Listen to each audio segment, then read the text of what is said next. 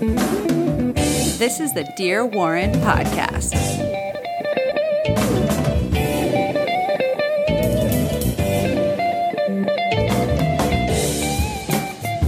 Good evening, everybody. Welcome to an experimental version of the Dear Warren podcast. I have Jessica with me. Hello. Hi, hon. Hi. We are attempting something. The code name of it right now is Warren's Announce Table. And what we are currently watching is tonight's WWE Hell in a Cell pay-per-view. Professional wrestling has a special place in my heart, and I guess both our hearts. Mm-hmm. We have been to more professional wrestling events live than we have, I guess, music concerts. I think that's true.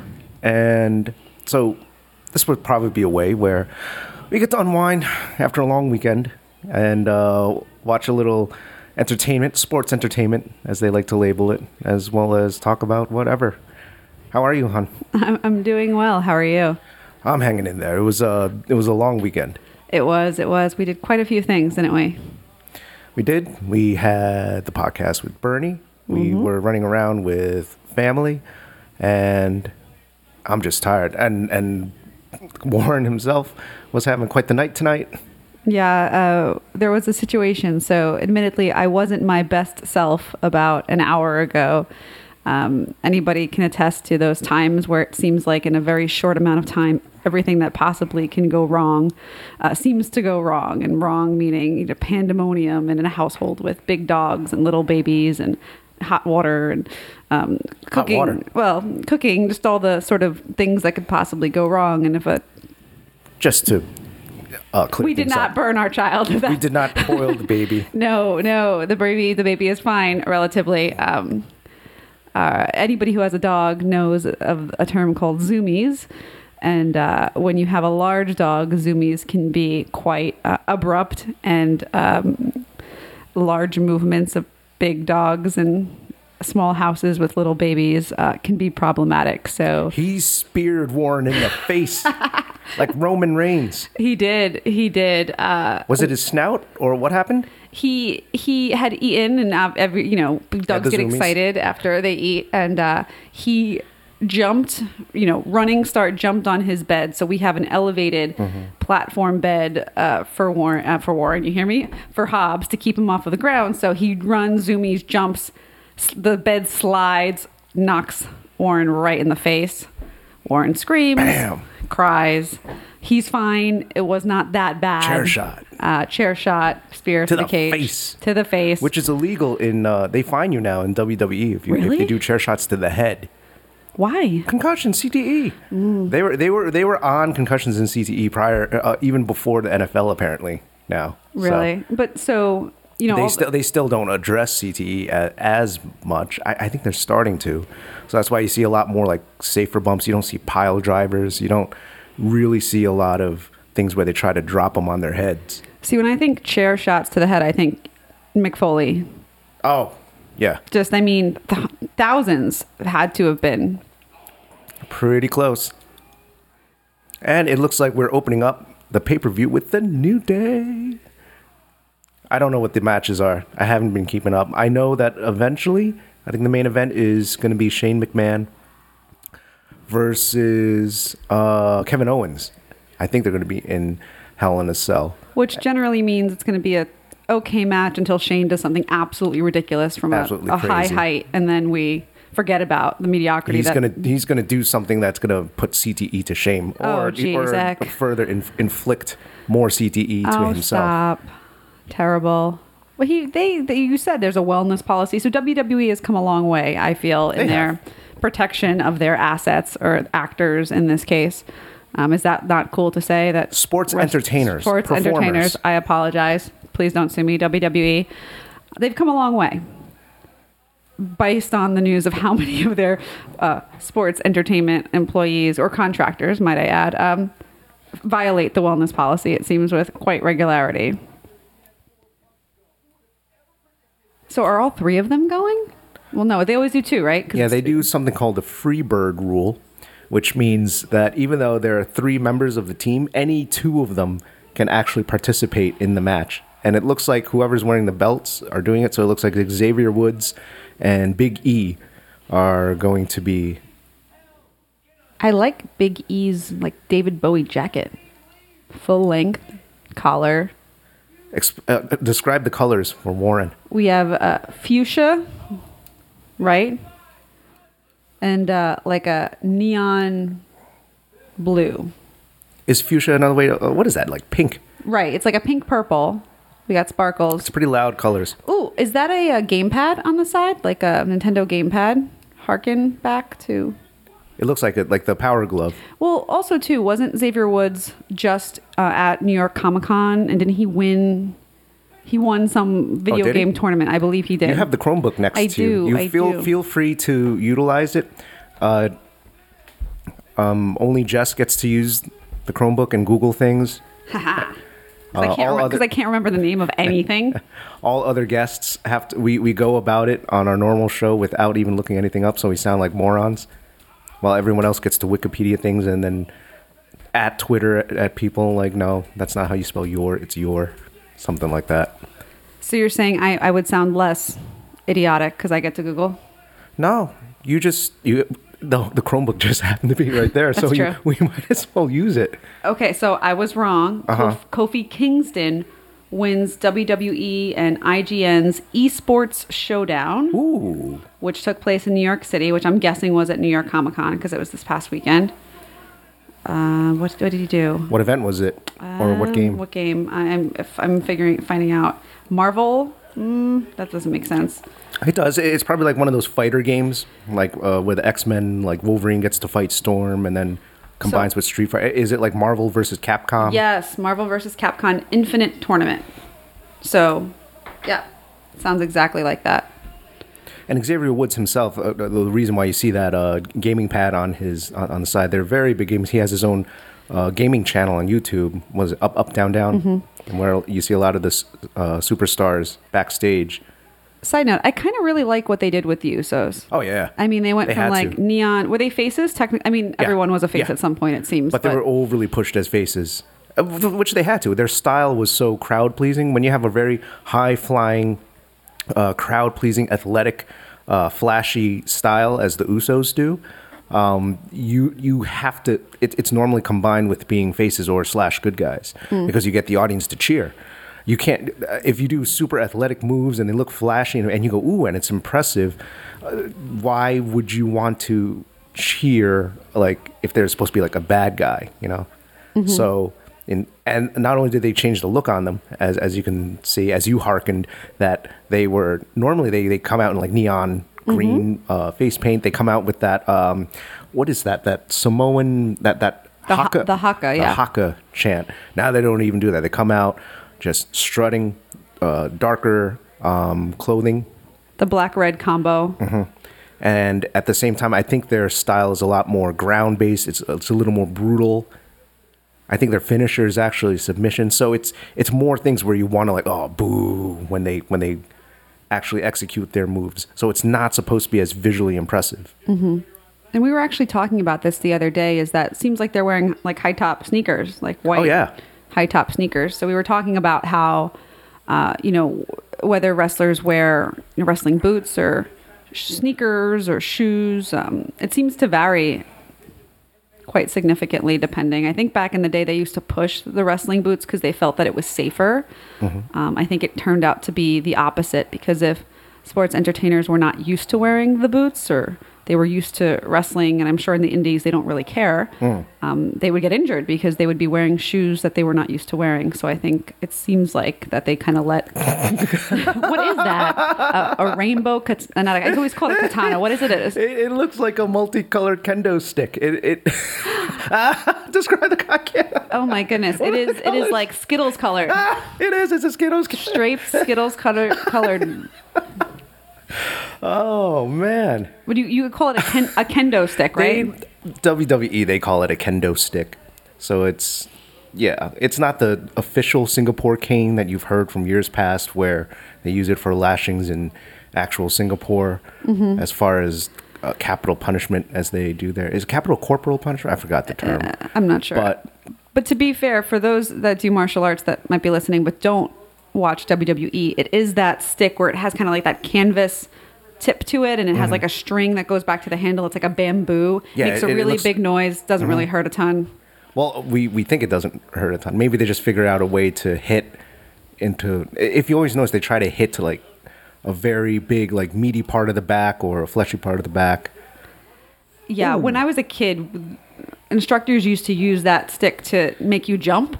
So then when you didn't jump, you would get hit in the leg with said stick. As a 9-year-old, it hurts, but I'm And what year was this about? early 90s, Okay. mid 90s, I would say. Do you think that would still fly today? I think it would. I mean, it wasn't. It wasn't awful. I do hear much. Big E diving through the ropes and I mean, he's a big guy. How could he fit through that geez. space?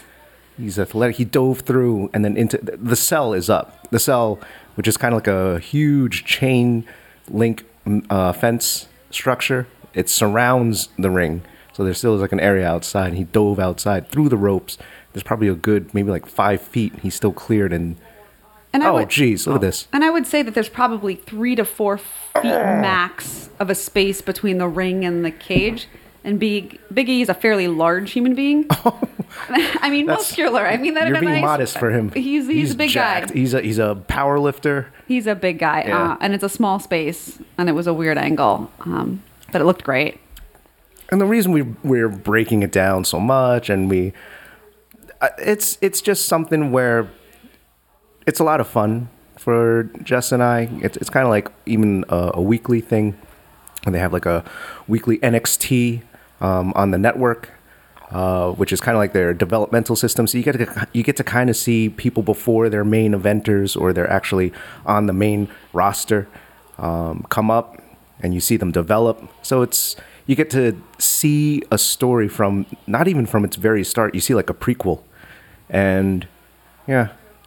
Yeah, and I think you get larger jumps in athletic change and ability. I mean, you do see people jump from being okay to being good, or being good to really good.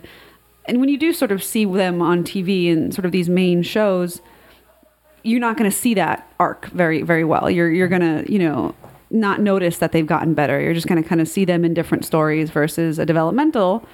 I'm biased, especially for the women. You get to see what is that, a trombone? That's it. Oh, I think that's the third trombone he's brought out. He had a green one, a purple one, and he just and a red whacked him one. in the stomach with it. yeah. That's his thing. He plays. They initially started using the trombone. I forgot what they named it. They named the trombone? Of course, they named the trombone. It's the new. Hey, he's got a cowbell, folks. Ooh. Literal. Yes, it's a. And nope, into the stomach. I thought it was going to hit him in that. Wait. Oh, it kind of makes a noise. See how, like I said, they hit to the major parts like the back or the lower body, something where you got a lot of mass to kind of absorb the blow. Is that a gong? He's got a gong. Oh, that's awesome. So trombone, cowbell, gong, neon, rainbow, God. kendo stick.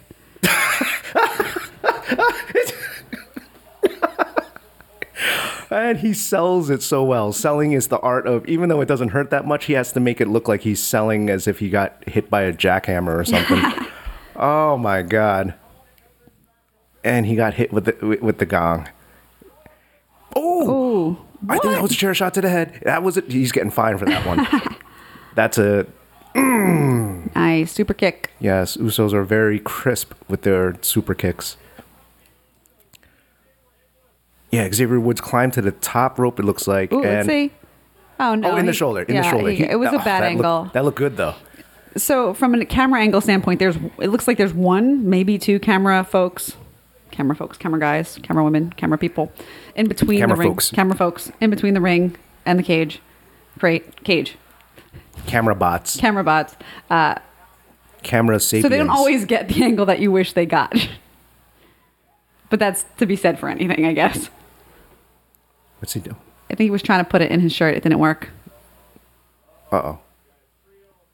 3 kendo sticks. 1. Let's hear the noise if we can hear it. Oh, he broke it in half. And what's this? Again. And he's holding like a baseball bat. Bam. broken. Oh, he smacked. He splintered it. So yeah, they kind of gimmick those things. They're not like they probably have a lot of give to it. I think if I remember correctly, the tension was the Oh no, he's got the Skittles. the Skittle kendo stick to the back. I'm guessing. Let's see. Explain it without laughing or smiling. You're smiling. Don't smile as you say. There's a multicolored striped Skittles colored kendo stick. A angry Samoan is hitting a An African American. Yeah, the New Day are an African American team. in a neon and neon blue and fuchsia Yes. game padded uniforms. I mean, you couldn't get sort of a dichotomy better than that if you tried. From a heel. The Samoans have a very, very long rich lineage and history in the WWF. Start out with the Wild Samoans, Afa, and I forgot who the other one was. Excuse me. But then probably the most famous star to come out of the WWF, WWE, arguably The Rock, Dwayne Johnson, is also part Samoan. Are the Usos flying butt Yeah, flying Yeah. thing? What is it called? it hurts. You know when you could sit down and oops, I sat down on the controller, or oops, I sat down on something and it breaks under your butt. I just imagine a flying leap with that, and then just right into someone's head as here it comes again. Ow. To be fair, he glanced it off to a side. It still looked really nasty. Definitely. That's the thing, Warren. A lot of it is real, but in a sense, they try to. If the move is 100% legit, they try to do it where it does maybe 20% of the damage. They still land a lot of shots, but a lot of the time they, as for example, just a few minutes ago, the shot that I thought was to the head, they disguised it well enough where he was actually getting hit in the shoulder, but it looked like, ooh, look at that. Good belly-to-belly suplex. And they're picking up the pace. Yep. Oh, what was that? Did he just punch him in the side of the head? I think so. Hanging over the second rope. Let's see. Would that be a DDT if he completed that? No. Yes. Okay. But that would be Right into the it would be corner crazy. post. Yeah, well, right, yeah, I mean, right into the apron. Oh, super kick. beautiful. You heard the smack on that too. So you said Usos family lineage Samoan. Samoan. So The are they Rock- part of the Rock's family? Yes. So The Rock, Nia Jax, Roman Reigns, all of them part Samoan. And now Samoans. Ooh. How would you describe that? I can't. He picked him up like some type of rock bottom and tried to throw him down to the outside, but Xavier Woods was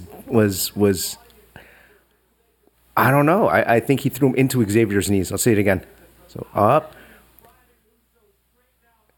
Oh, I don't know. I think maybe Xavier was supposed to try and catch him for something.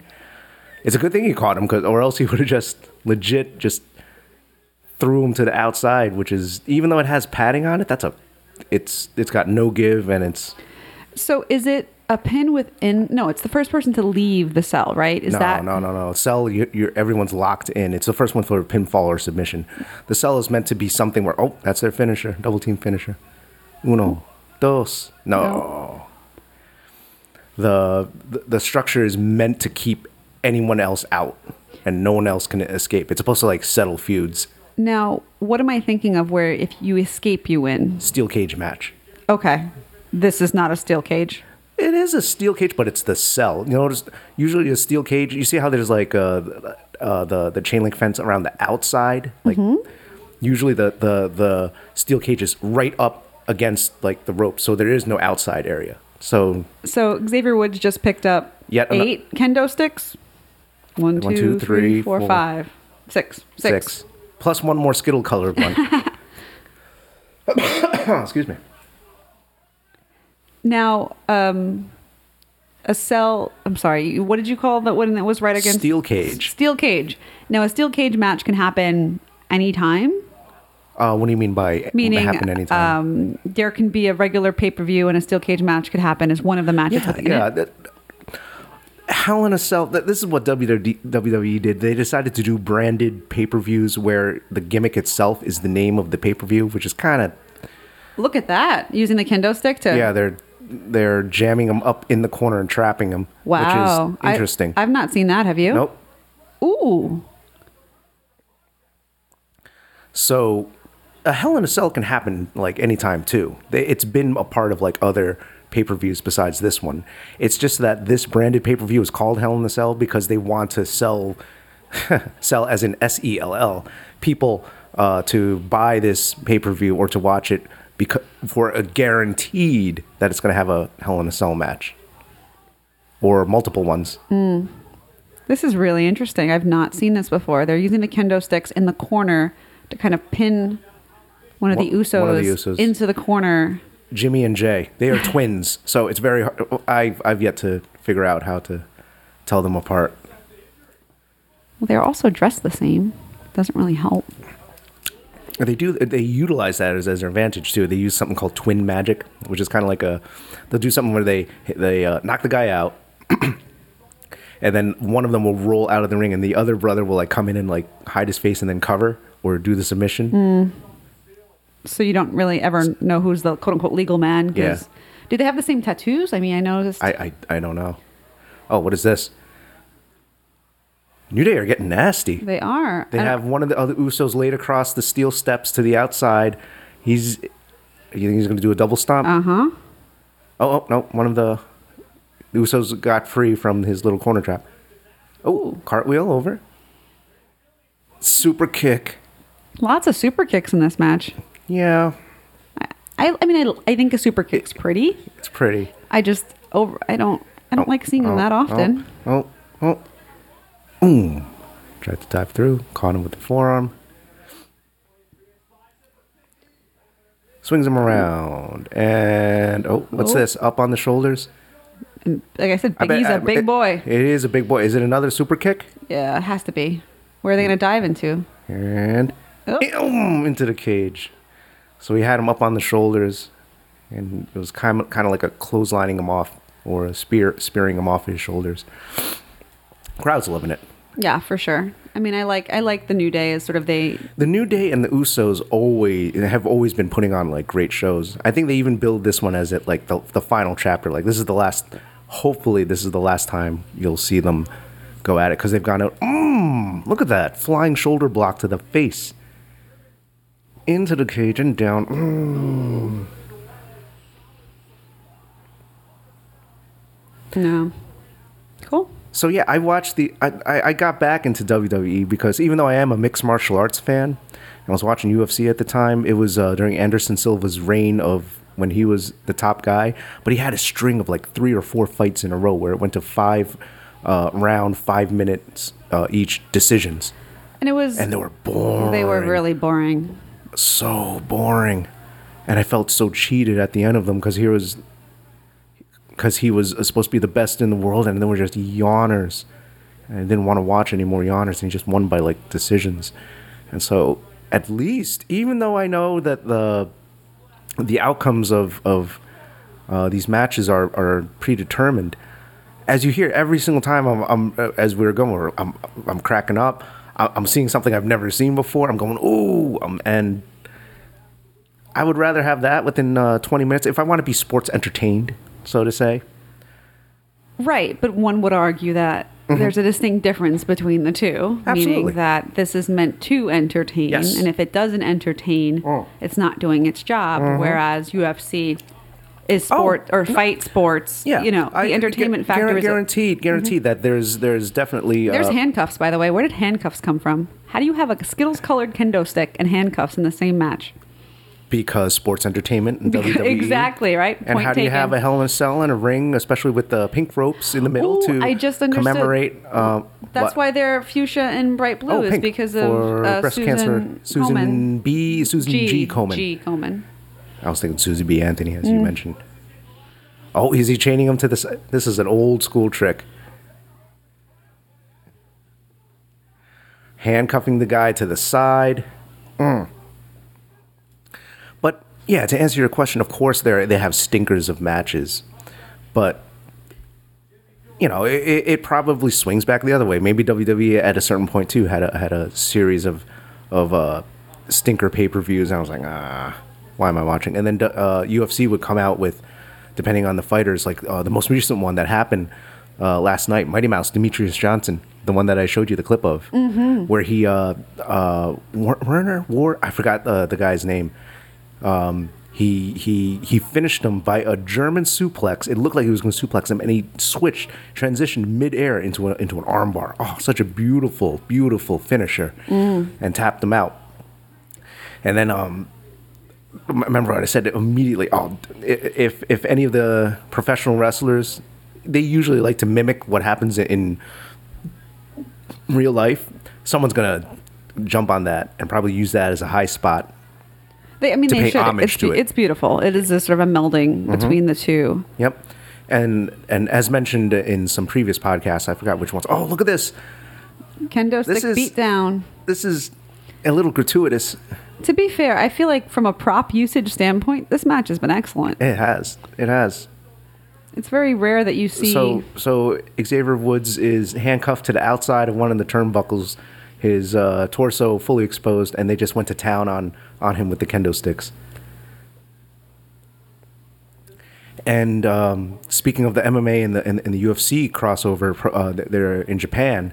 There's it's natural. They have a very big professional wrestling and mixed martial arts crossover. In fact, Kazushi Sakuraba, better known as the Gracie Killer, he took out Henzo, Hoyler, and Hoist, tapped them all out.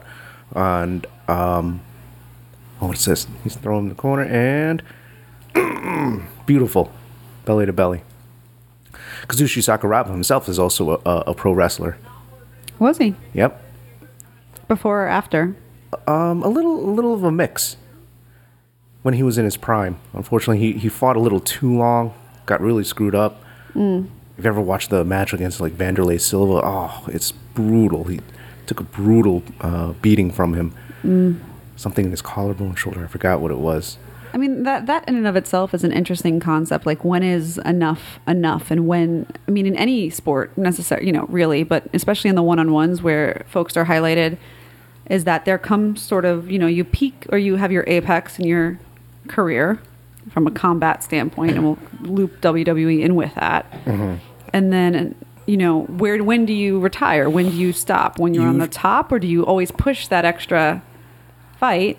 And then obviously the money component is part of it. And we've seen wrestlers who probably... He cooked out of his finisher. A person retiring can come from a combination of they've just been on some type of losing streak. Oh, look at this. This is called a muffler. No, that didn't connect as pretty. That super kick. That one was a little better. And they're probably going to do a double super kick here. And bidding. Yep. Good sell by Biggie. See how he fell over and folded the leg. So yeah, retiring can come from a string of too many matches lost.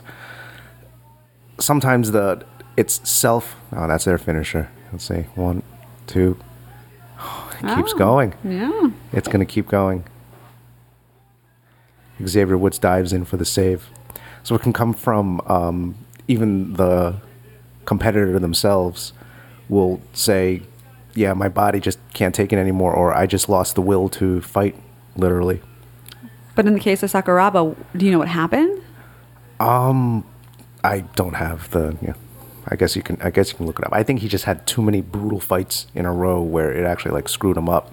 Like physically screwed him up, like mental, like brain. I'm not sure. I don't know about that. I just know he took like bad beatings. It's kind of like if you lose like 3 fights in a row, there's a difference between like losing 3 and you look like really good, but then the guy just kind of like snuck in a rear naked choke at the end, versus you were just getting pounded. Yeah, you got killed 3 times, and you tried to, you couldn't intelligently defend yourself. Yeah, and everyone was just going ooh, like it looked like a Rocky movie, but like not like with the happy ending. That's sad. So And then the other mixed martial arts, professional wrestling crossover that you see, one of the more famous ones is obviously Brock Lesnar. Lesnar was huge in WWE, quit WWE, tried out for the Minnesota Vikings, didn't make the cut, and then eventually started training for UFC. And he did pretty well. He did pretty well, and not only that, by the time he had become champion, and he was defending, I think he had some brutal losses. One of them was to Cain Velasquez, who's one of the top, if not one of the top heavyweights of all time. Lesnar was fighting with diverticulitis. Usos won. Yeah. What was that? Was that a chair, like a splash with a chair and their finisher? It was a double splash. So it was kind of like the exclamation point. I'm going to predict they're probably going to shake their hands. I mean, I honestly, I would say this was a really good opening match. It was really good. It was very hot, and it's standing ovation. Well, most of ovations are standing, but still. I have to get back to the Lesnar point, but as far as what you just mentioned, as this being an opening match, Chris Jericho always said that if you're going to be on a pay-per-view performing, you either want to be, if you're not the main event, you want to be the opener.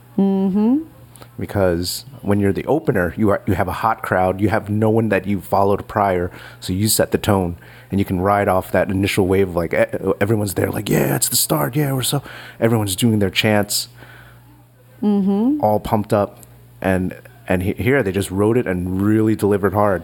And so in this case, like, what is it, going on second there's a lot of pressure, because now you have to perform after a very hot match like this. It's kind of like a song set list. If you ever went to a live concert, whenever artists put together the list of songs for you when they perform for you, it's in a structured order to keep you entertained and to keep a certain energy level going. In other words, they don't play like their best songs all in the front and then all their crappy songs at the end, because you just go home disappointed. So there's a certain pacing to this when they do match order. And as you said, they put on an incredible performance, the Usos and New Day. They did. Very nice. To your point, I wonder who is next. Lots of good replays. Oh, so Xavier Woods is laying prone, and he has a chair on him.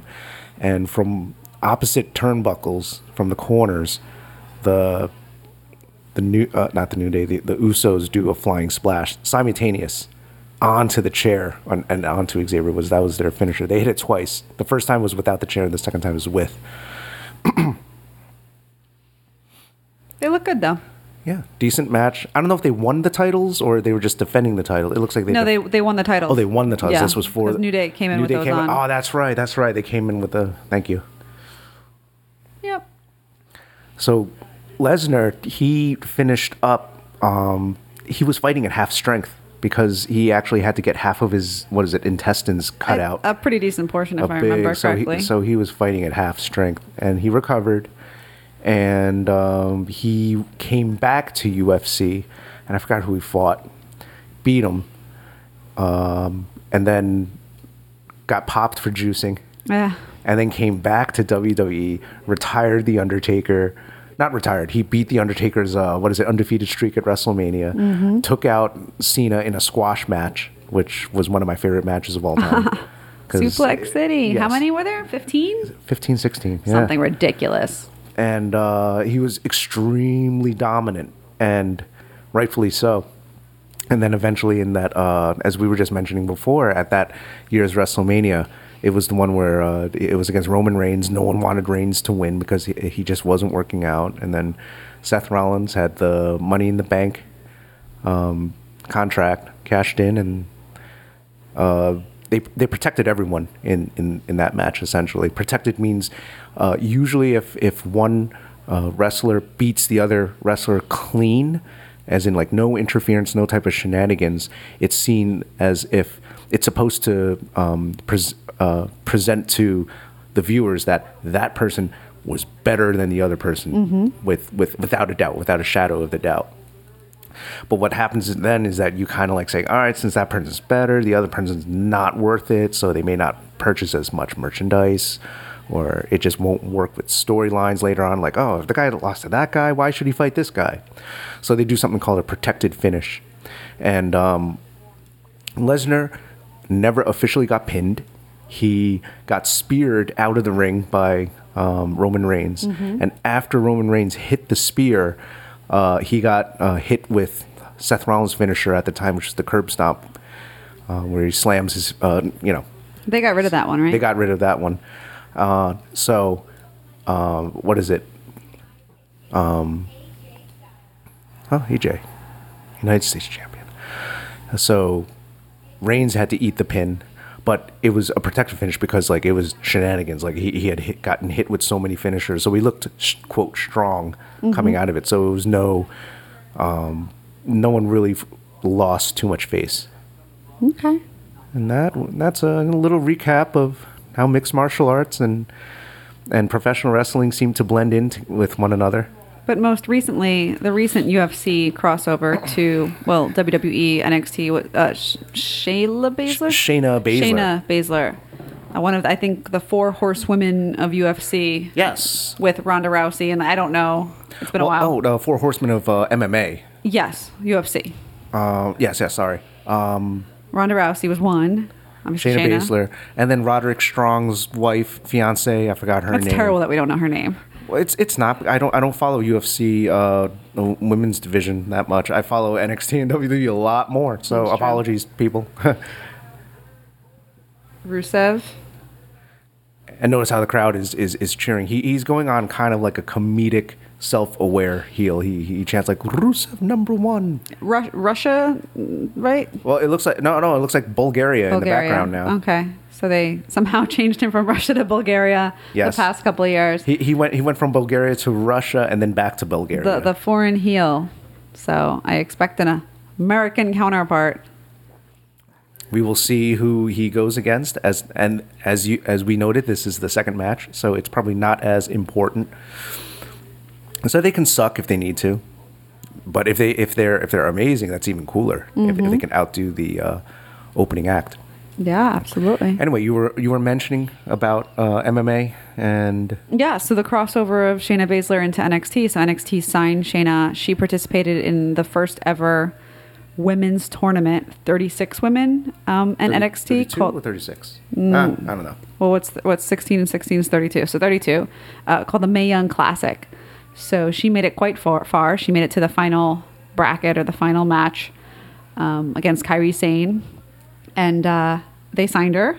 And there was a undertone of a storyline of the UFC 4 horsewomen. Yes, that's right. To the WWE 4 horsewomen, which would be Sasha Banks, Charlotte, Bayley, and Becky. Yes. So we'll see what happens there. I think Ronda Rousey has been a celebrity cameo in previous WrestleManias and events and things. I have mixed feelings about that storyline, to be fair. Why is that? I think it's kind of cheap. I think if you're gonna, signing Shayna and having her become a WWE superstar is great. I think when you bring in, if Ronda Rousey, they signed Ronda Rousey. Did you just eat the tea bag? Yeah, tea bag string. If I wasn't coughing enough, there you go. Yeah. Some more. I don't know. I guess I'm one of those marks who wants their WWE protected. I don't want outside influences to cheapen the experience by making a gimmick out of something that particularly you might find to be fairly not serious, but well respected. So not as much MMA, like pure MMA people coming into professional wrestling. No, I think it's anybody coming in. I think in the past they've had like night show hosts and what's his name? Not Oliver. Yeah, Oliver Queen, also known as the Arrow. Steve Amell, right? Yeah, Steve Amell. Yes, very good throwback. So I think I'm just laughing because I'm waiting for you to try and explain this. I don't have a good because it's a really wacky story. It was with Stardust, right? Yes. I don't remember details, but there's always it seems Snoop Dogg not so much because he's more Snoop Dogg is Sasha Banks' cousin, right? Actually. And he was an escort during WrestleMania when she main evented, so I don't feel that. I think it's just more so to not cheapen the storyline by bringing in, and I think in the case of UFC, it's like, well, we do real UFC, and then they're like, well, we're real, fighting superstars, yes. so we can fight each other. But in reality, as real as it gets, I think that's what their tagline or their branding line was. But in reality, to have those two worlds or those two sets of women actually fight, right? You're building up, like, we want to see Ronda Rousey go against Charlotte. And you're going to be disappointed if it ever happens. That's kind of where I come from. You think it's going to be disappointed? Yes. How so? Whose fault will it be? I think how could you have people in the ring, right, that have been doing this for 20, 30 years? This is an art form, whether you think it's real or not. It is very much an art form. There's a physical component. There's an acting component to it. There's an entertaining component to it. Gimmicks and promos. And then you take people who do a different art. Are there some crossover? Sure. And you give them a month of training, and then you put them in an event that people are paying or used to pay $50 for. We pay $9.99 a month. Yep. For, and then you call it like real stuff, or you make it seem like it's equal. Now, I also find it too in the case of Ronda Rousey. She's not fighting in UFC. She lost, I think, twice in a row. So there is a part of me that is it sort of her refranchising herself. Like, I have no problem if WWE signed Ronda Rousey tomorrow and she appeared in NXT and in 2 or 3 years she was amazing, I would say nothing. But to say, hey, we're going to put you in a couple promos for the Mae Young Classic, which has 32 amazing women in their own right from the indies or, training, and then you're going to overshadow that entire 32 women with a storyline that does not really impact what's going on. It takes away. It's a distraction. And it'll be interesting to see how they use it, right? So to have sort of, and also too, to make Becky Lynch, Charlotte, Sasha, and, like, they don't have anything else to prove. Yep. And you're going to prove it to Ronda Rousey. But Ronda Rousey's, it sounds terrible, like a couple years ago in terms of her marketability or her being recognizable as this powerhouse. I mean, true UFC fans, the last memories you have of her are losing, and not in terrible fashion. I mean, by all means, she's an Olympian. Like, I'm not even trying to say that she just has no merit. She is amazing merit. I just don't. I see from a marketing standpoint why they're doing it, but as a fan, I don't want them to do it because I don't want them to cheapen the women's division by bringing in other women not part of the division to make legitimacy for the women who are already legitimate in the division. That makes total sense. And one could also argue that they have that influx already, and we were talking about this earlier today, of the MMA / professional wrestler hybrid in the women's division NXT already. You have Shayna Baszler, most recent, as you said, who did amazing. Excuse me. I mean, she had a limited moveset, but I think you saw growth. What I think sold me on Shayna Baszler was that finals match against Kairi Sane. She did better than I thought she would, considering the previous matches. Considering the previous matches, and not only that finals match was after SmackDown, after 205 Live. So they were probably one of the last matches after a 3-hour, 4-hour show. The crowd is dead. They don't have no more, like, even if they wanted to be invested, they were physically and emotionally exhausted by the end of the night. You try to watch like a 3-hour, 4-hour movie. Speaking to you, Lord of the Rings, last part, Jesus Christ. And we're walking, and we're walking. And we're walking, and we're celebrating, and we're celebrating, and we're celebrating. Okay, we get it. Everyone lives happily ever after. Like, anyway. Anything you tune in over 3 to 4 hours, maybe even this podcast, you start getting really, really tired. So the fact that they had their finals match, Shayna Baszler and Kairi Sane, and they built it up to the point, I believe it was a 20-minute match, near the 20-minute mark where the climax of a match, the high point usually happens, they had the crowd chanting, "This is awesome." And they didn't even decide to like play the tease where, all right, let's build it back down and then come back up. They immediately went for the finish, and Kairi Sane ends up winning, and Shayna Baszler shakes her hand, and the crowd is standing and cheering, which I think, given all of that context, really shows that she can perform. Yes.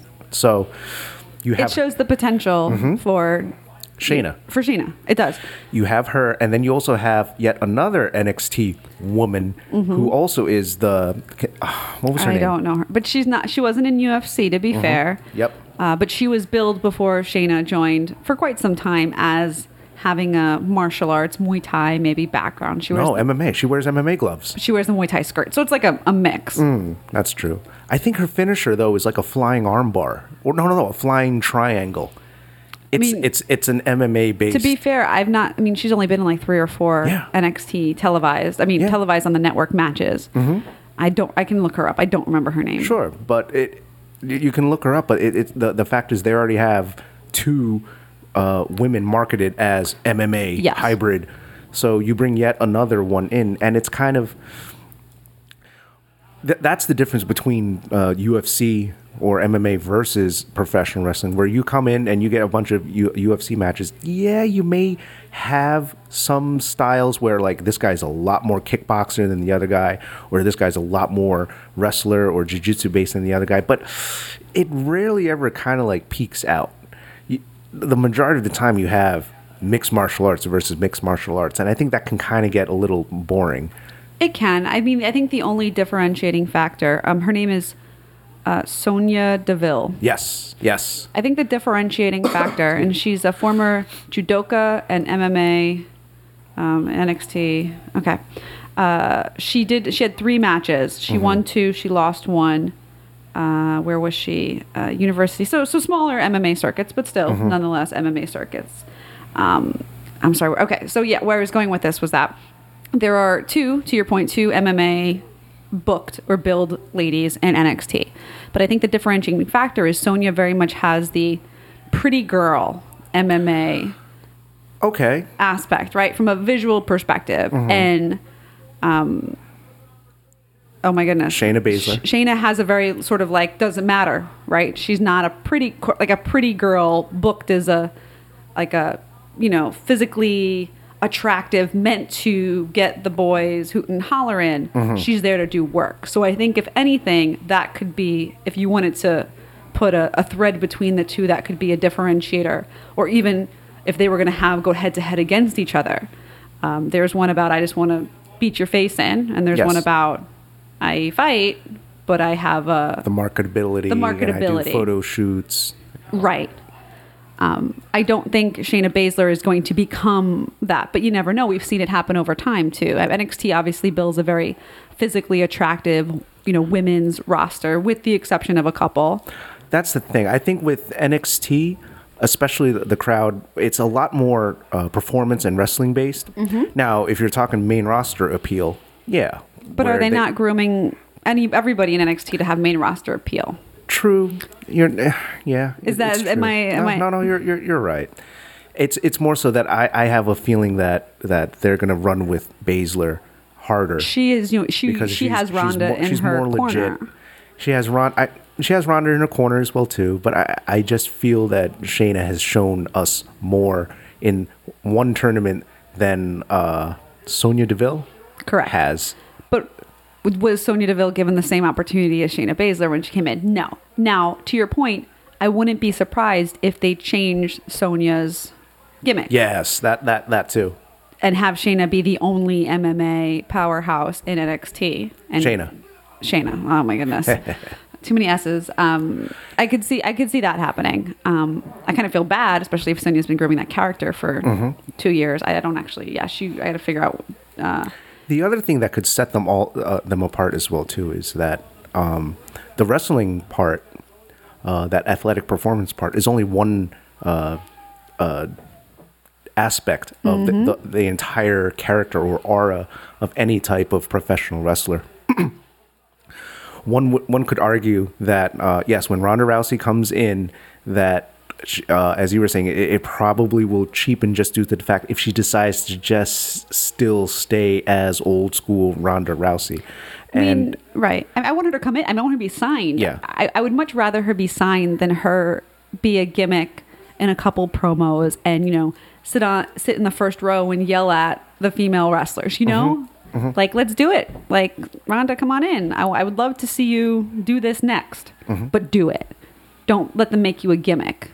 That's very true. The big thing that they did, a perfect example of someone coming in from a legit sport and actually performing well to the point that they became a Hall of Famer and just known as one of the best professional wrestlers of their time was Kurt Angle, 1996 Olympian. And the long story short of his training was that he moved so quick because he had so much wrestler instincts. He had to slow down his game a lot, and he spent a lot of time perfecting his character.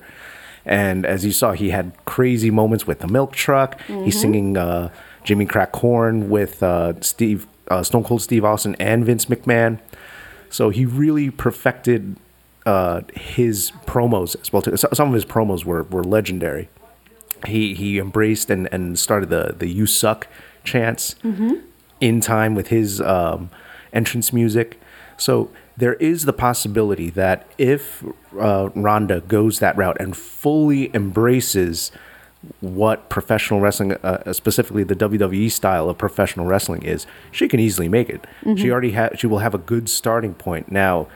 But if she wants to just, oh no, I'm above that, and I just want to be rowdy Ronda Rousey with my legitimacy in fight sports and everything, you kind of have to give a little bit of that away. In fact, I'm sorry. No, and I think the promo skills is probably going to be her biggest area to work on from what we've seen in the gimmicks or the segments that she's been in so far, just kind of being in the background there.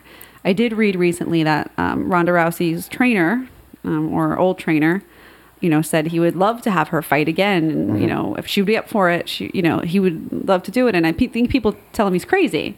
You know, he's saying it almost like to goad her into doing it again via the media. I think people think that she probably should not go that route again, considering, you know, the previous the fights. fallout that happened. You know, her attitude, I think, with the whole thing. And depression. Yeah, and she went through quite a mental bout afterwards because she had quite a fall from grace at that point. Yeah, I mean, it kind of harkens back, although differently, I mean, to Gina Carano.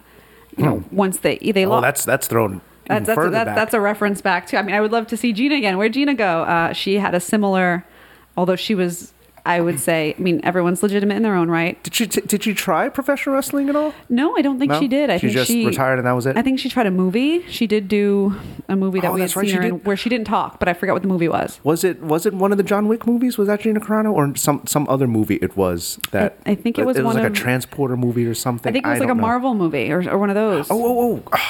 God, which one was it? I don't know. Was it Deadpool? Ooh, I think it was Deadpool. Maybe. Can you check? I can check. I think it was Deadpool. I forgot the character name of it, but I believe it was Gina Carano. Very good callback. Speaking of actors, it was Deadpool. Nice. What was her character name? Ooh, now you're doing that to me. Let me see. Angel Dust. Okay. Yeah, she was the silent assassin killer. To be fair, she's in another movie called Kickboxer Vengeance. I mean, the Kickboxer franchise that was originally started with Jean-Claude Van Damme. Yes. And just kept going. All right. Deadpool, though, I mean, there was Heist in the Fast and Furious 6 in 2013. Oh, she was? She was. I mean, I don't necessarily know the length of the roles. I mean, she's been doing a little bit, enough to pay the bills, it looks like. Yes. Those are some decent credits. I can't laugh at you were in Kickboxer Vengeance. What am I doing? I'm doing my own podcast here in my dining room. Drinking some tea. Choking on the tea bag, right? Teabagging myself, apparently. I guess the parallel I was drawing is that they both had lost, and they were at the apex of UFC in the women's division for whatever reason, whether it be because you could get by and you were really physically attractive, or you were an Olympian cleaning house. Yeah. I mean, I'm not sort of saying that Gina didn't. She won quite a bit to get where she was, but she was marketed as the pretty girl, and Ronda was marketed as the "I'm going to kill you every time" girl. Yep. In both cases, when they originally armbar machine. Yeah. Oh my goodness. Judo armbar machine. taking those arm bars for snacks, packing them away for later. By the way, in case anyone is going, what happened in Hell in a Cell? Randy Orton beats Rusev RKO out of nowhere. Is it ever not out of nowhere? Is it ever like true. I see it coming and I still can't stop it? Not memorable. Though Rusev looked really tan. Yep, Rusev looked good though. Apparently, I was watching near the end and they got the crowd into it. So it's actually a very good job on their part. Randy Orton has always been like a solid worker. I don't think he's ever been the guy to like. Unless he has his own specific match where he gets to play like the really like cerebral psycho killer style wrestler, but in this case, him and Rusev obviously is a great performer and athletic in and of itself. I got you that one. Don't worry. Oh, it's been a long day. Love and marriage. And they got the crowd on their feet. So far, a decent pay-per-view because you've got, as I said, the second match is always hard to get the crowd and keep the crowd going, especially after that first one. It was a barn burner of weapons and kendo sticks. Barn burner? That's a Jim Ross term. But what does that even mean? It's so hot that a barn is on fire. I hope there's no one in it. Well, I think they insinuate that it's not. Go ahead, look up the term barn burner. Barn burner. Yeah. Oh, there we go. There's Ty Dillinger. At least they're giving him something. I think he has a match tonight with AJ and Baron. AJ Styles. Oh, it's a triple threat? Yeah. I did say Very Universal. Nice. Okay. Interesting. That's quite the cardigan there, Daniel Bryan. It's pink. Well, because I guess breast cancer awareness. Barn burner. An event, typically a sports contest that is very exciting or intense. Thank you. The name was in allusion to the story of an old Dutchman who relieved himself of rats by burning his barns, which they infested. So, all right, people weren't in the barn. But no, rats were, apparently. An infestation. So, sorry, animal rights activists. In the modern It parlance, was a barn burner, the match. Very exciting game. It was a barn burner of a first match. There were no rats in the ring. Come on. Yeah, right. But harken back to what you said about Stephen Amell, just to explain where everyone was like, you can't leave us hanging. How did that match ever happen? Monday Night Raw is on the USA Network. Not only is Monday Night Raw on that channel, Arrow itself is also on USA Network. Mm-hmm. So they'd like to do a lot of like series crossovers. And Stardust, also known as Cody Rhodes, played a villain in a few of the Arrow episodes. I forgot which ones. It was like in the... He did. Yeah, he did. And so they like to promote... And Stephen Amell himself is a huge WWE fan. So they like to cross-promote. So since they decided to lend Cody Rhodes, also known as Stardust, into some Arrow episodes, they're like, hey, let's borrow Steve Amell and get him into a match. And credit to Steve Amell. He trained his ass off and looked pretty decent in the match. It's something you don't want to give away since, as you brought up, the legitimacy quote of professional wrestling, because when you have celebrities winning or celebrities participating, and the list is endless. You could look up on Wikipedia of all different types of celebrities that have competed in professional wrestling matches. David Arquette in WCW, he actually won the title. That's a whole thing about the rise and great fall of WCW. Jay Leno was actually in a tag match with Diamond Dallas Page against Hulk Hogan. And didn't Mayweather break Big Show's nose? Yes. Money Mayweather, yes, the same Money Mayweather that won recently against Conor McGregor. He was in a WrestleMania main event, and he, quote, beat the Big Show. But he legit broke his nose on the first punch. Yeah, during a promo, he Big Show got down on his knees and like pointed, like, go ahead, give me a punch. And then Mayweather just threw a 6-punch combo. One of those punches, he hit him with a short hook and just shattered Big Show's nose. You just see the blood splatter everywhere. Excuse me. I do like how they go to each announce table for each country, and they sort of introduce. They pan. Brazil. We went from Mandarin, and then I think Japanese, Russia. They have German. They have they India, China. They've covered a lot of. I feel like WWE has made a recent positioning to be obviously more international. Obviously, with all the tournaments, they're bringing in quite a few international folks. If you follow them on social media, NXT has a full team from China, it seems, and to kind of almost have country titles. It almost, Yes. they started with the UK. Are they calling it the UK Championship? Yes. The UK Championship for UK only, type events, and you can take the UK Championship to What's UK. his name? He's an ugly looking guy, but he's the bruiserweight. Oh, with the way he puts his hand by Yeah. his chin. Oh, Pete Dunne. Yes. Pete Dunne. And him and Tyler Bate, the former UK champion, they had it's still considered a match of the year contender. We I can always tell when the NXT is as far as the weekly episodes are keeping Jess's interest or not, because by the end of the night, if she fell asleep on the couch, it didn't keep her interest. And unfortunately, there was a yawner of the match prior to the UK Championship, and she was out, and it was a barn burner of a match between them. And they say it's like a match of the year candidate between Tyler Bate and Pete Dunne. So, as you correctly called out, we have a triple threat coming now for the United States Championship. We have the phenomenal one, AJ Styles, versus Ty Dillinger versus Baron Corbin. Like you said before, I do like that Ty is getting a little bit of a... I don't know if would this be considered a push. I don't watch the main show, so I really don't know. Me neither. But it's So nice you to know see just as him. much as I do. It's nice to see him, however, in a pay-per-view, regardless of how he got there. In case people are wondering, there are weekly shows that run on cable. That's the Raw on Monday nights. It runs for 3 hours, I think. And SmackDown on Tuesday nights. That runs for 2 hours. And what they do, they have such a huge roster, quote, main roster of talent, that they actually divide it up. So only a certain subset of them perform on Monday nights and vice versa for Tuesday nights. And maybe I'm giving WWE too much credit, but I like that they split the roster in that way. Yes. To hopefully give their talent a little bit more room to breathe, as well as, I think, from the wellness policy to keep people healthy. That's the other thing that a lot of people, when they give a knock on professional wrestling, the number one thing they usually say, that it's fake and everything. You can listen back to the podcast with Fernando Gomez and I. We discuss exactly what is kind of like the answer to that question. Like, don't you know that it's fake?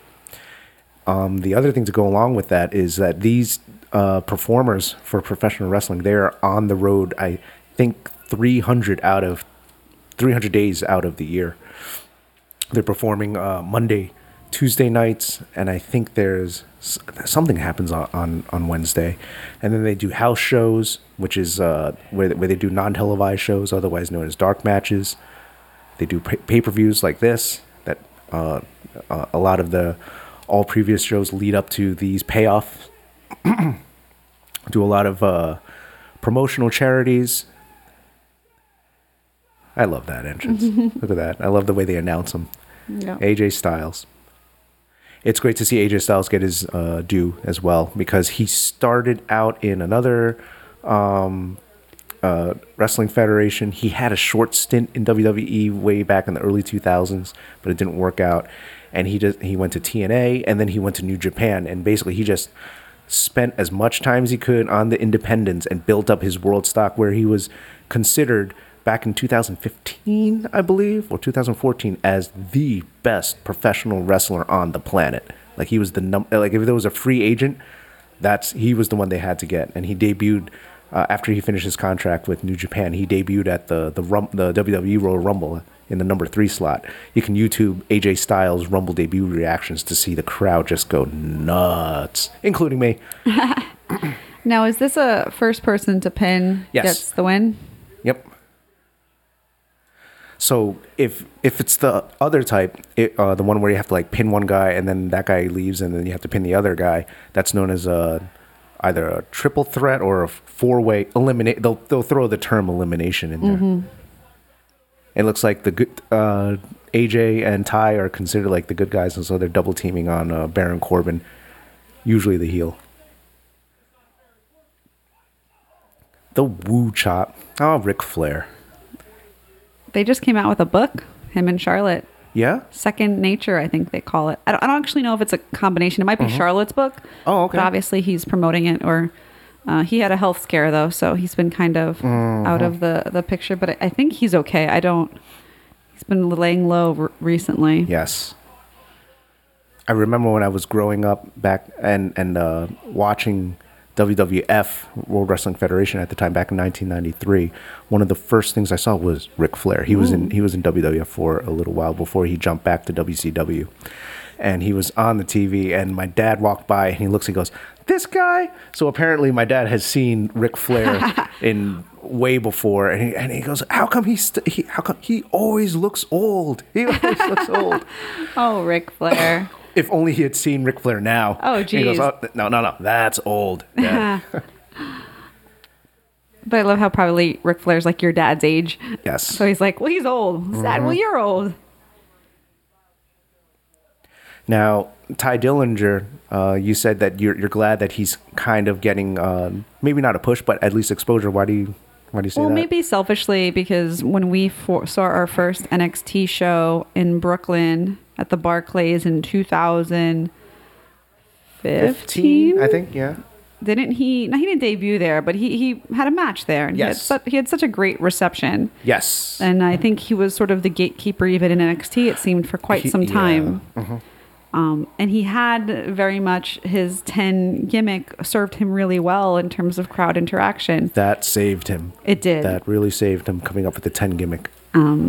So, and I think he just always worked relatively hard. I never had an issue with any of his performance or his moveset or his, mic skills. And I feel like when you have a crowd. Can you explain the 10 gimmick to non-wrestling fans?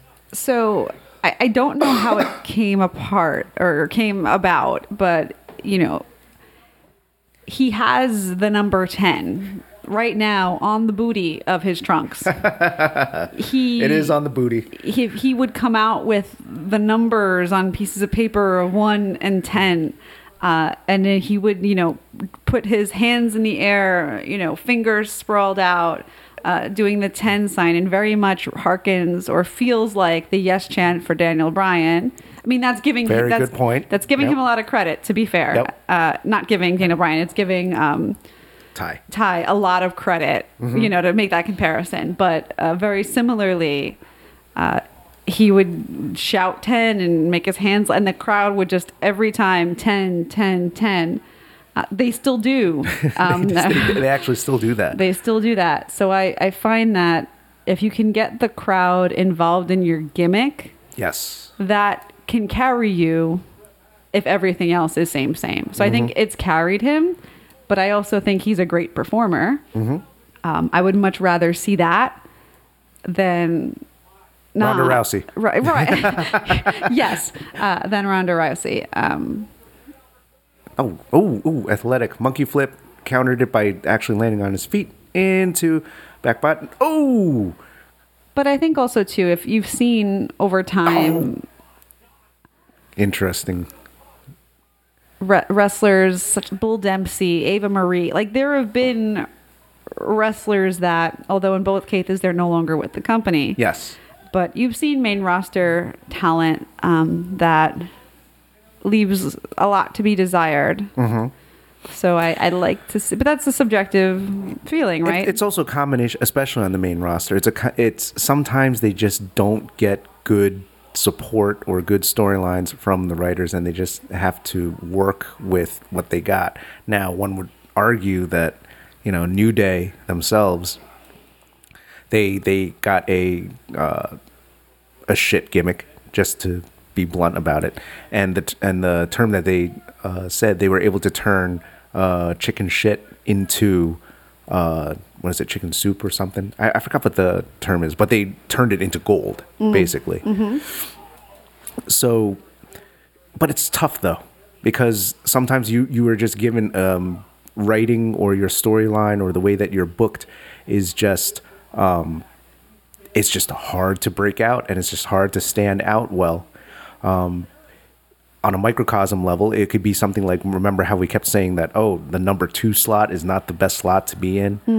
just imagine always being stuck into the number 2 slot constantly, and you're always, and it's tough because then you're always following that hot opener match, and there's a much greater chance that unless you got something going, you're gonna not draw that reaction, and you're gonna be considered as a mediocre performer. You're gonna be considered quote mid-carder, as opposed to just always getting in the main events like a Cena or Roman Reigns. And I think part of it too is that with any sports area, you have favorites, and you know, professional wrestling is no different. So, is Ty Dillinger a favorite of mine? No, but would I say, hey, I like him, and there's a lot of wrestlers I don't like? Sure. So in that case, selfishly, you want to see them do well, and especially if you're like me, who just got into NXT. You know, I never watched wrestling. I knew of wrestling. I knew of Razor Ramon. My brother, That's a throwback. 10 years younger than me, used to play with, you know, the wrestling figurines in his room. It was just never of interest to me. And the way WWE got to me through NXT. Yes. Through a much more eclectic, shorter show, less promos, more, I would argue, physically athletic in a lot of cases. And that's what got me in. So when you get and you're an NXT fan, for me, being an NXT fan means I get to see that talent transition to what I guess you would call the main stage, the televised and USA and pay-per-views. So those will be forever my favorites, and or they will have a special place in my heart because you feel like you've seen them. And then, I mean, I would guess that all wrestling fans, if you've seen a wrestler live in their inaugural, so Bobby Roode, for example, NXT TakeOver Brooklyn 2016. I saw Bobby Roode debut. I heard Glorious play for the first time on television, and being there was amazing. Yep. He will have a special place in my heart as long as he's in WWE. And that song I will remember forever because of that interest. It's a pretty great It's a fantastic song. I mean, I would do anything to that song. Like, I'll clean the house to that song. Like, I will do anything to that song. Well, what's the opening?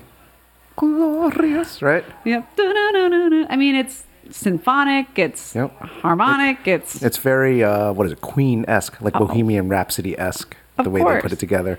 They did that on purpose. Good shot by Corbin to the face of AJ Styles. Yeah, I mean, I will. I mean, you talk, you know, Sasha Bailey won, you know.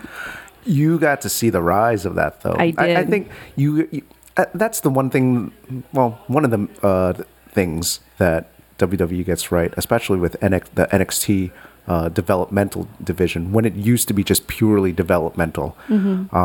You got to see them screw up. You got to see a rough Ty Dillinger prior to the 10 gimmick. So you get to read, not the origin story. You get to see like the prequel story. So you get a little more emotionally invested in it, as opposed to a fan that just kind of maybe just turned it on today and they're looking at it and they just go, I don't get it. I don't know what the appeal. Why is everyone throwing their 10, you know, when the ref is counting 1, why is everyone chanting 10 and cracking up and having such a good time? So as opposed to a UFC where you can immediately jump in and as soon as you see Demetrius Mighty Mouse just suplex an armbar, you're like, oh, I love that guy. And then you can continually keep watching and hope that he does the same thing. The WWE is a lot more subtle the way they build up until something that's like very like superhero-esque. But I would also argue too that a difference between the two is that you can see Mighty Mouse and you can say, from this one fight, this one spot in this one fight, I'm a fan. Yes. And you don't have to hear him talk. Yep. You don't have to see him do, you know, skits with his opponent. Like, you don't have to. You can just see fight to fight to fight. So in that, depending on the scheme for the rounds, 15 or possibly max 25 minutes, right? 5-minute rounds, 3-minute rounds. For a championship. 3 5-minute rounds, sorry. Or for a main event. Right. You can say, I just need you to perform here. And I don't see any of the other stuff. So therefore, I'm emotionally invested for that time. But those spots come every couple of months. Yes. So you can be a fan without having to really be a fan. Just, you know, you can have a favorite. It's like a sports card. You can have a favorite, but your exposure to them is limited almost probably on purpose. That's very true. That is very, very, very true. Versus here. With UFC. Yeah, you only see a fighter fight like every few months, as you would say, if you're lucky. Sometimes once a year, if they're like a super main event star, and that's what it builds the anticipation of it. Versus, as you said, they have a weekly episodic TV show where one of them runs for 3 hours, the other one for 2 hours. You're eventually going to want to see your star, and that's been one of the knocks on the WWE main roster, especially on Raw, is overexposure. I was just going to say that. Go ahead. And even with the advent of social media too. So if I had to say who's my, we'll go women's roster because it's easier. My favorite women's wrestler in the main roster is going to be Becky Lynch. I love Becky Lynch. Now, I follow Becky Lynch on Instagram. Becky Lynch posts daily on Instagram. Is there a level of overexposure where I'm kind of like, I was a fan of hers. Granted, I haven't seen her wrestle in quite some time because the main roster likes to put like 5 women against each other and it becomes really difficult to follow. And that 1-to-1 long amount of time with a good story, it gets lost, or I feel like it gets lost. So I'm missing that part of the women's roster. I'm sorry, the women on the main event roster. But I think there is an overexposure, right? Because I have to hear them talk. I have to see what they ate for breakfast. I have to see what charity work they did. Do I have to? No. But do I choose to? Yes, because I decided to follow, in this case, her. Now, if she has bad promo skills, and I complained in the beginning, about her accent, it was hard sometimes to follow what she was saying. Disgusting. It was disgusting. It's gotten better, and by better meaning they've washed it away a little bit so that she can appeal to a larger audience, which is on purpose. And it becomes like if they're not good at promo, right? You're immediately like, oh. Yeah. Or if they have a bad match, because you see them every week, maybe. You're like, and especially the women, you see them every week, really. Especially on the main roster, on the main roster. They don't really have a deep... On the development, in NXT, you're like, okay, they can probably get better at it. Well, also, too, in NXT, let's say you have a favorite, male or female, you'll probably see them every 3 to 4 weeks. That's true. However, they do try to rotate out to prevent from overexposure, NXT stars. But I feel like overexposed, and I don't even watch the weekly show. We don't have cable, so we don't have cable. Yeah, we're cable cutters. We totally watched specifically because of the WWE Network. Oh, is he going to set up for Styles Clash? He's trying. Oh, no. Oh. He countered. Kick to the head. Ty Dillinger is... I love that move from AJ Styles. That's actually a legit calf crusher setup in jiu-jitsu where you kind of roll through it. I've never actually hit a calf crusher in a roll. Have you? Yes. In that way? Not that way. No, not that way. No, just a straight up ankle lock high? I do it from, the twister roll. Yep. Instead of going into the twister, the way your legs are tangled with the lockdown, you can actually switch into a calf crusher from that position. Do you take away the arm from behind the head, or do you? I don't even go for the arm behind the head. You know how when you roll over, I do remember, yes. You grab both legs. Mm-hmm. So there's a way to roll into, they call it the truck, as Eddie Bravo's 10th Planet Jiu-Jitsu legal system. in gi or no? Is there a reap in there? Or? I think calf crushers are legal at black belt level. I'm not exactly sure. I mean, I know no-gi. No-gi, anything goes. Right. No-gi, anything goes except for I forgot what the moves were. Small joint manipulation, some others. Mm-hmm.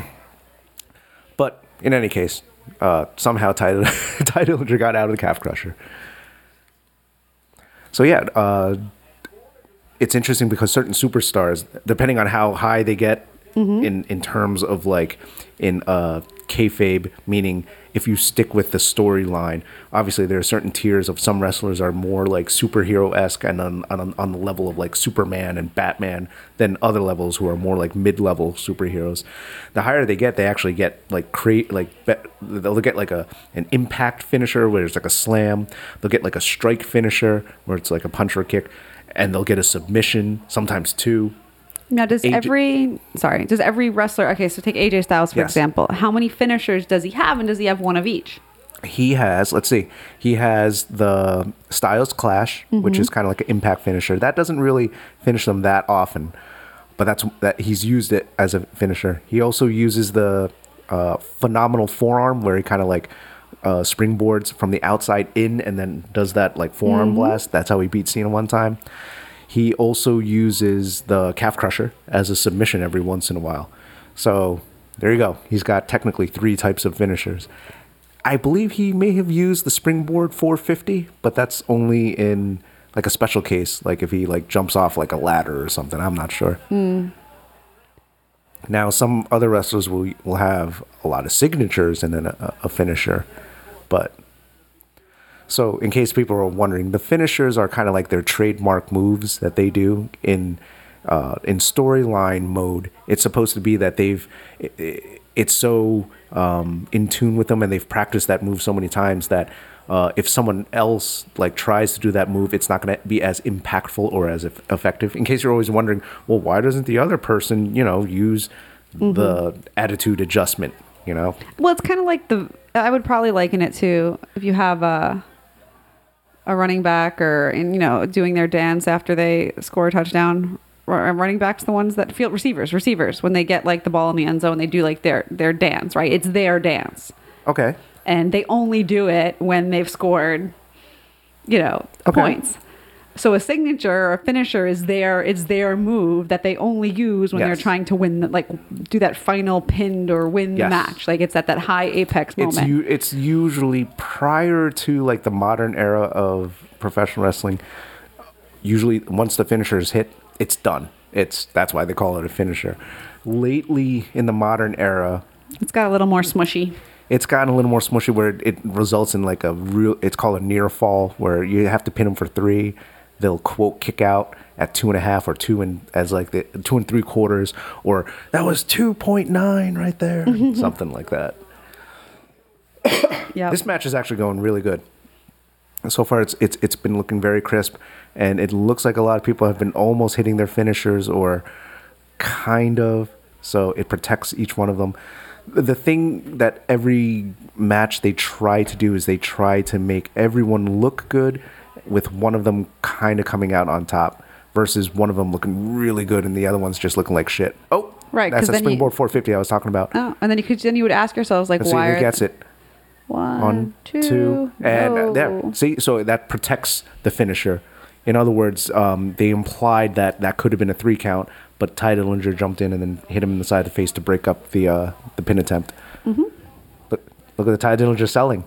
He's selling the leg that got calf crushed for a bit. Yes, and doesn't he always like pull? He's a Ty Dillinger wears knee pads, and part of as things ramp up, he takes the knee pad off of the knee to then use it to hurt them extra hard because his finisher is called the tiebreaker, where he basically does like a fireman's carry, flips them over, and then drops their neck onto his knee. Which it sounds pretty violent, people. It is. It's actually a very legit move if they don't sell it right. But there are ways that professional wrestlers, as I mentioned in the beginning, they can either disguise the move where they land on their phenomenal forearm. Boom. That's it. You think? Well, no. Is Baron Corbin going to steal it? I think he is. Oh my goodness. He's going to steal it. He's going to steal it. He's going to steal the pin. 1, 2, 3. Oh, stole it. Heel move. Baron stole it. He stole it. Oh my goodness. That's a decent ending. It's not the best ending, but it's a decent heel ending. Yeah. It protects AJ. Unfortunately, once again, Ty Dillinger has to eat the pin. But he's also semi-protected because he ate the phenomenal forearm, which is AJ's best move, his usual finisher. I think the fact that he was on the show is enough for him, probably for now. He put on a good performance. And so it's nice to see people get invested in the United States Championship, which is kind of like considered third tier. So obviously, well, now with the brand split, explain to me how the belt tiers kind of work between the two shows. And this is a Raw pay-per-view or a SmackDown pay-per-view? This is a SmackDown pay-per-view. Okay. I believe SmackDown retains the original like WWE like official championship. Mm-hmm. Raw had the created Universal title, which I personally consider it like second tier. Mm-hmm. And then you have the Intercontinental title. I don't know who has that right now, actually. And then you have the United States title, which is this. And what happens is sometimes they have crossover pay-per-views where both the rosters of Raw and SmackDown are in it. And so sometimes the title can switch to another brand at some point. but that rarely happens unless a brand is like really hurting. So in other words, there's a lot of huge main event guys on Raw. You have, what is it, Reigns, Braun Strowman, you have Lesnar, you have... So we talk about the brand split. It is bland, too. It can be bland to talk about the brand split. Was that a end of 2016, beginning of 2016? I forgot. You know, the benefit we talked about for the entertainers, splitting the shows probably alleviates a lot of their, not a lot, some of their workload or health stress with, being on the road so often and doing so many matches, I would hope. But what it also does is it then creates more titles, right? At the end of the day, there was net more. There is a Raw Women's Champion and a SmackDown Women's Champion. Right. And it went Women's Champion, no longer Divas Champion. Yes. That was a recent change. Within the past couple of years. Yeah, that was... I think past like 18 months. That was a push from the company as far as rebranding. It was convenient, but timely. It was timely because it rode the wave of when Ronda Rousey was also on top of the world as well, too. So. Right. I mean, one would have wished it probably happened sooner and not when it was monetarily convenient. But I am happy to see them do it, regardless of the reasons, because they can't go back now. Yep. So it was, I think, net positive for everybody. But anyway, we created more titles, right? So therefore you create more champions. Which probably creates more merchandise. I mean, we've not even talked about merchandise and how much, potentially that contributes to the overall, base of what WWE considers, their monetary, base. Or I only have a semi-sour look on my face because I'm remembering how the original implementation when they kicked off trying to, transition the Divas division into the women's division was a little rough because they had Stephanie McMahon kind of just like, oh, we're calling up these women and they're going to be the future, versus in NXT when they pulled off what they did, the build of the women's division there, culminating in, I believe it was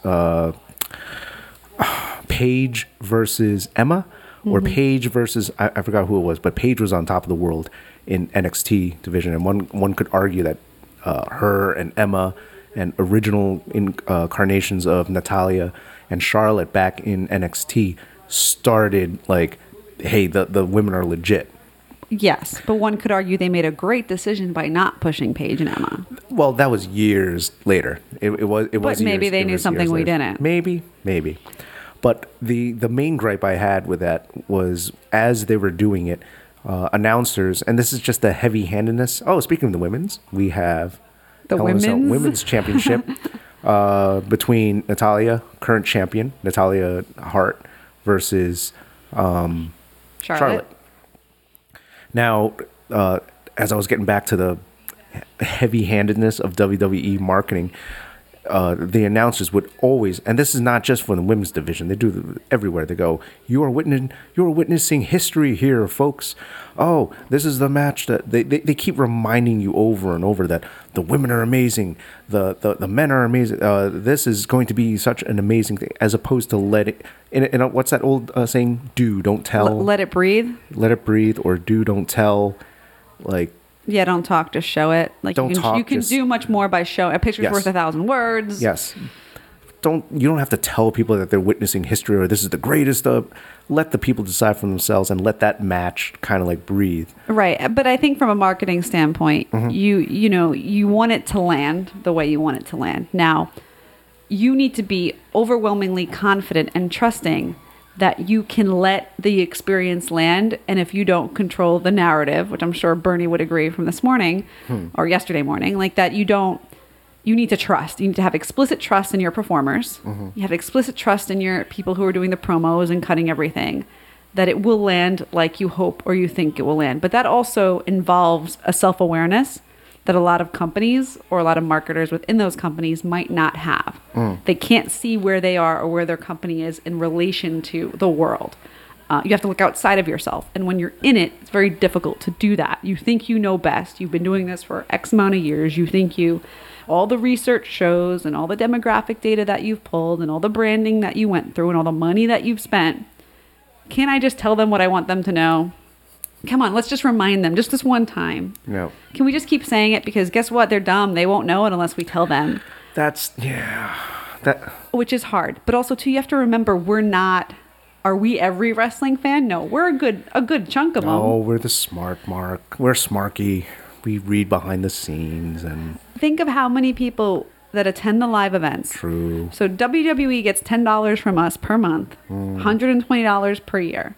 There are people that will go to the live show and spend that, Including us, though. Yes, but and we So will. you're basically starting the casual versus the hardcore fan Correct. argument. The explanation of what they're witnessing is not for the hardcore fan. It's for the True. casual. And from merch and from toys, they're casual. I bet you they probably have charts that say, a male between 20 and 30 is worth this much to me yearly. But a kid in an upper class family is worth 2 live shows a year. Decked out in John Cena gear. Four toys. Towels, wristbands, T-shirt. That little 6-year-old kid with the John Cena hat is Yeah. worth more to WWE than we are, probably combined. Yep. He needs to be told that he's witnessing something amazing because he doesn't know. His dad doesn't know. His dad took him because he kept complaining that he wanted to go. Granted, I'm taking Warren because I want to see the match. I understand that. But that I feel like that is why it's done. I don't think it's done for us. I don't think it's done. The heavy-handedness is intentional because they want to control the conversation and make sure people understand what they feel they should understand. I don't think it's for us. I don't love it because it kind of makes us feel like they're talking to us like we're stupid. That's where you get slightly offended because you are. It does feel like at times that they are insulting the audience's intelligence. But then, go ahead. But the audience is not one age, one gender, one economic background. The audience, look at the audience. Depending what your town it is, it's everybody. And how do you find a message that resonates through all of that? You don't. You try your best, but you don't. It's kind of like if you're giving a presentation on something, right? You always have to assume the lowest level of knowledge and scale up. If you start really high, you're going to lose people. They're not understanding what the heck that you're talking But couldn't about. you also argue that what's that principle of retail that like over 40% or over 50% of your business comes from that 10% hardcore base? Well, it's the 80-20 rule. 80% Is that the Pareto principle?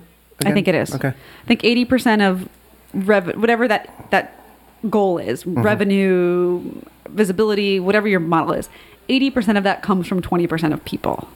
So to your point, if that applied to WWE, 80% of their revenue comes from 6-year-old kids. Potentially. Is 20% of their audience 6-year-old kids? If you took kids, it's more. I thought 20% of the audience was us. I don't know, but It's not me. Not necessarily. I'm part of the 20%. I'm sure our demographic does not spend the most money 20%, for WWE. I got you. Our demographic might spend the most money for NXT, and maybe that's why they don't talk down, quote unquote down, That's why they market the show differently, and that's why as a they're presented hardcore wrestling show. or based on performance and wrestling, as opposed to a lot crazier and convoluted storylines. Correct. And they do have NXT toys now too. They do have the live experiences. NXT, the Performance Center, $1,200. You can go and have a day as a NXT superstar. Those aren't for 6-year-old kids, but people are buying them. You know what's great about the... She looks like Bebop and Rocksteady from Turtles in Time, Super Nintendo. Right? With the shoulder pads? Which one is it? Like the rhinoceros. Come on. To be fair, I mix them up all the time. It's kind of like if I ask you right now, Manhattan clam chowder, is that the white one or the red one? Red. Damn it. I was saying Natalia has very large shoulder pads on. They're sequenced and they're spiky. And what's good about this, as far as professional wrestling, among all the quote characters, is that they have all types of attire as well as builds and sizes. And I think one of the things that you were mentioning as far as when we were talking about Shayna Baszler versus Sonya Deville, as far as one being, quote, as you said, more of the marketable look versus a more roughhouse brawler look. That's good, though. Yes. You need that variety, and you need the variety of builds as well.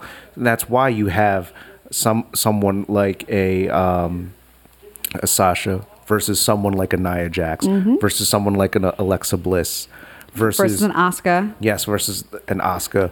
So, there's the Flair strut. I mean, we've come a long way from pillow matches during bathroom breaks. That's what they... Why don't you explain the bathroom break? So previously, and I say previously, and correct me if I'm wrong, this is from what I think I know, and I could be wrong, is that if you're talking 90s, even 2000s, is that the women's matches were scheduled such that after a couple male matches, people could get up and go to the bathroom while the women's match was going on. It was billed as the bathroom break match. It did not help that they didn't make those matches particularly compelling to watch by having, very gimmicky matches. I mean, I say pillow fight match and you're laughing, but there was a pillow fight. She's legit. I think that's actually tame compared to the... There weren't there like gratuitous mud or oil. Mud wrestling. Just terrible. Panties and bra matches. Yeah. Nightgown matches, bikini matches. They were billed as... So not legitimate wrestling, but more of a spectacle for ogling in a time when that was acceptable. I am happy that that's no longer acceptable in mainstream society. It was then. And I mean, mainstream... And of course, they're preserved for historical sake in the WWE Network archives. In and of itself, right? Worth the $9.99 per month? Well, as Bernie so eloquently put it in the previous podcast, when he talked about presidents being presidents for the time. In other words, a Trump never could have become president 30 years ago with his style. Arguably it could, arguably it couldn't. You're saying the environment very much provides the opportunity for something to happen. Yes. So in other words, the main event of one of the takeovers was Sasha and Becky 2, the Iron Woman match. Okay. They actually main evented a takeover. They were billed as the main event. If the one we went to of the Brooklyn takeover, it was Kevin Owens versus Balor, I believe, in a ladder match. They were in the main event, but the Sasha and Becky stole the show. That championship match stole the show, and everyone was like, "Oh, they should have been the main event." In other words, are you saying? I'm sorry. Are you doing Sasha Bailey? You mean? Sorry. Yes, Sasha Bailey. So to going back, Sasha Becky never main evented. Nope. NXT. Sasha Bailey main evented NXT Brooklyn 2015 as second to last match. Yes. Stole the show. Amazing match. Still one of the best matches I've ever seen. Yes. Next year they had them main event. Or not? Was it the next year? Or was it the next show? I think it was. We're getting this all wrong. No. It wasn't the next. It probably wasn't the immediate next takeover. It was like maybe the one after. You can look up the timeline, but it was known as Sasha Bailey 2. Yes. And that was the Iron Woman match. Yes. So they had to go 30 minutes. Whoever had the most pinfalls or submissions by the end won. And it was.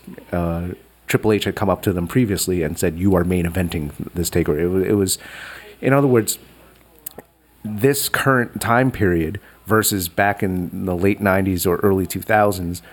Things have changed. Very, very rarely would you have seen a women's match main event. I don't think you would ever see a women's match main event.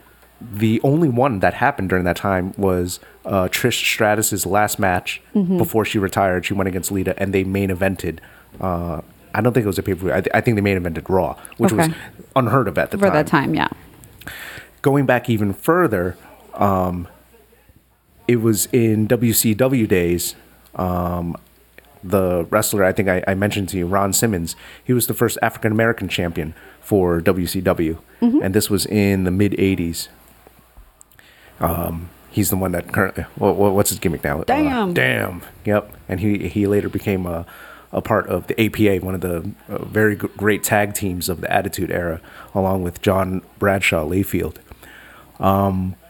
So yeah, it's for the time. Now you can see it. Now you can see as we also saw this past year as well too. There was the first ever. It was between Charlotte and Sasha, the first ever women's Hell in the Cell match. Yes. Where you normally, which was very well executed up until the finish. The finish was crap. I don't remember, and that's why. And that's why you don't remember. The match itself was actually really, really well done. And it's not a knock on them. Once again, it attributes to whatever the writers. I don't know. Maybe it is a knock on them as far as not being able to execute the finishing of their storyline properly. But in this case, I really don't know what has been going on between Natalya and Charlotte, other than Charlotte's fighting for the title. Right. So to your point earlier, I don't think that a match like this, or a match like women main eventing anything, would have made money in the 80s or the early 2000s, right? Early 2000s. Mm-hmm. So I don't necessarily blame the company for not, doing that then, because it wouldn't have made them any money and it wouldn't have necessarily been well received. You need to, and it's a shame, right? Like, we wish that this happened sooner. We wish you wish there were never mud matches necessarily. Professional wrestling, especially WWE, is known for being a little bit behind the times. Vince McMahon being a little bit behind the times. Like, he would book acts. They played very safe. Yes. Like, he had Kid Rock on, like, way past his prime, as far as, like, I want him as my musical guest. They had Limp Bizkit on way past their prime. Or they will never really ever take chances. They're not going to be the leading industry, although with the network, from a technology perspective, they're doing really cool things. Yeah. But from a pop culture or a culturally significant or relevant standpoint, they're a little late. I will correct that during the Attitude Era, during the Monday Night Wars, it was the era of Shock TV and Howard Stern and Jerry Shock Springer Jocks and Jerry Springer. So they were fighting for their stakehold in the professional wrestling world with a WCW with breathing down their necks as far as the rating wars. So they had to push certain things. Unfortunately, they had to push, as you said, the mud wrestling. They had to push what's her name, Sable. And another thing that they had pushed was excuse me, the original incarnation of Goldust. They pushed the androgynous character, like harken to sort of drag costuming and almost made a spectacle of that. And it was and he was immediately a heel.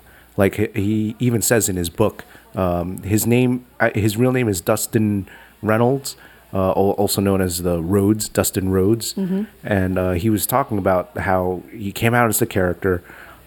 People didn't know. He would get like a tepid reaction, not really a applause, not really boos, but he was supposed to play the heel. He couldn't seem to get people to boo him.